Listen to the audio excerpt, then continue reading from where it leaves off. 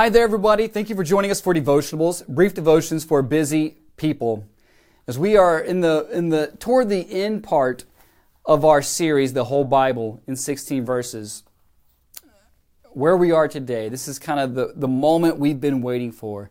This was the arrow that was shot out of the bow and has now reached its target. The crux of human history is the event of Jesus' death and resurrection.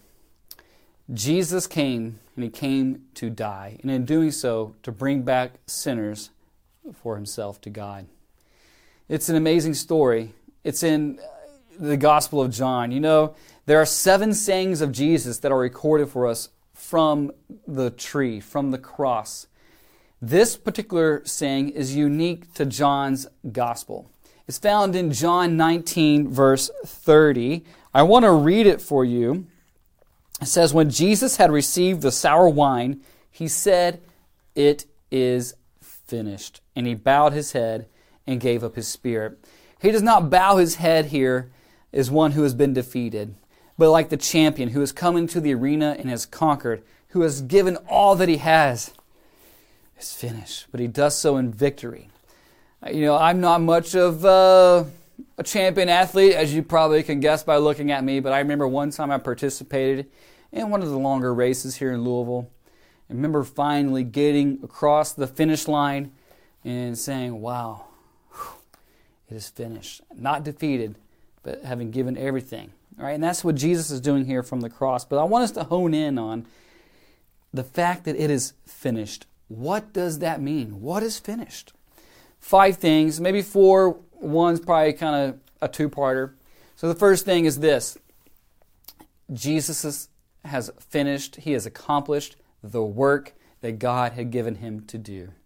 The work is finished. And that was highlighted for us throughout John's Gospel. John keeps saying, Jesus is sent from the Father. Jesus kept saying of Himself, the Father has sent me, and He has sent me to accomplish His work. And so here's number 2, or part B, however we want to think about it. What is the work? It's the work primarily of redemption. That Jesus came to redeem. He came to rescue, right? That's even in His name. Jehovah saves. Yahweh is salvation. Jesus, there is salvation in no other name. Jesus comes, and in this moment, after giving Himself on that tree, has redeemed for Himself a people to be His own possession. So it is finished, the work of redemption.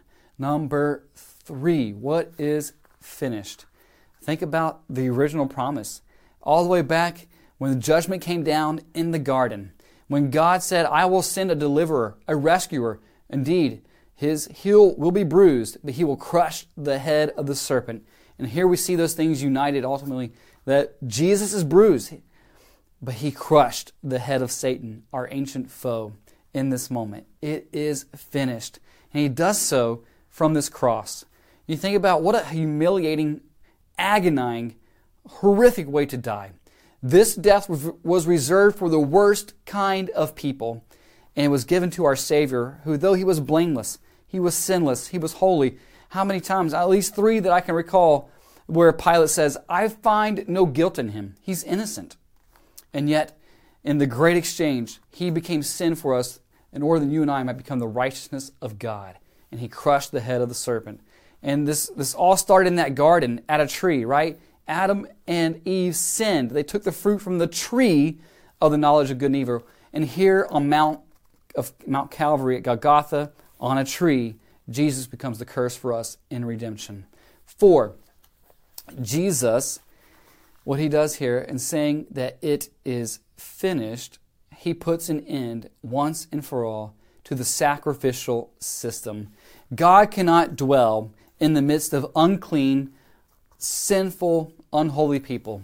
And you remember, as Israel's history in the Old Testament, there was a sacrificial system that was set up in order that sins might be forgiven and atoned for, and that God could dwell with His people. And that process was daily. It was in once a year, even the Day of Atonement, the High Holy Day, where the amount of slaughtering of these animals that would be done for the sins of the people. Jesus has come, and we know Him as our Passover Lamb. In the beginnings of the Gospel of John in John 1:29, the baptizer John said this of Jesus to his disciples, "Behold the Lamb of God, who takes away the sins of the world." Jesus is our Passover lamb. His blood is so far superior to that of mere bulls and lambs and goats, right? The author of Hebrews says that Jesus has offered once and for all time a sacrifice. That's what he did at the cross. And he said, it is finished. What does this all mean for you and I? Well, this is the fifth thing. Human striving is over. We rest and we receive in the work of Jesus Christ. And that's what you have to do today. You receive His work by faith. You repent and you trust in Jesus. And I hope you'll do that today. It is finished. That's the word of Scripture. That's the word of Jesus to the Father. Father, it's finished. That's the word of Jesus to you. It is finished. Trust in His work. I pray God's blessings of peace and joy are upon you today.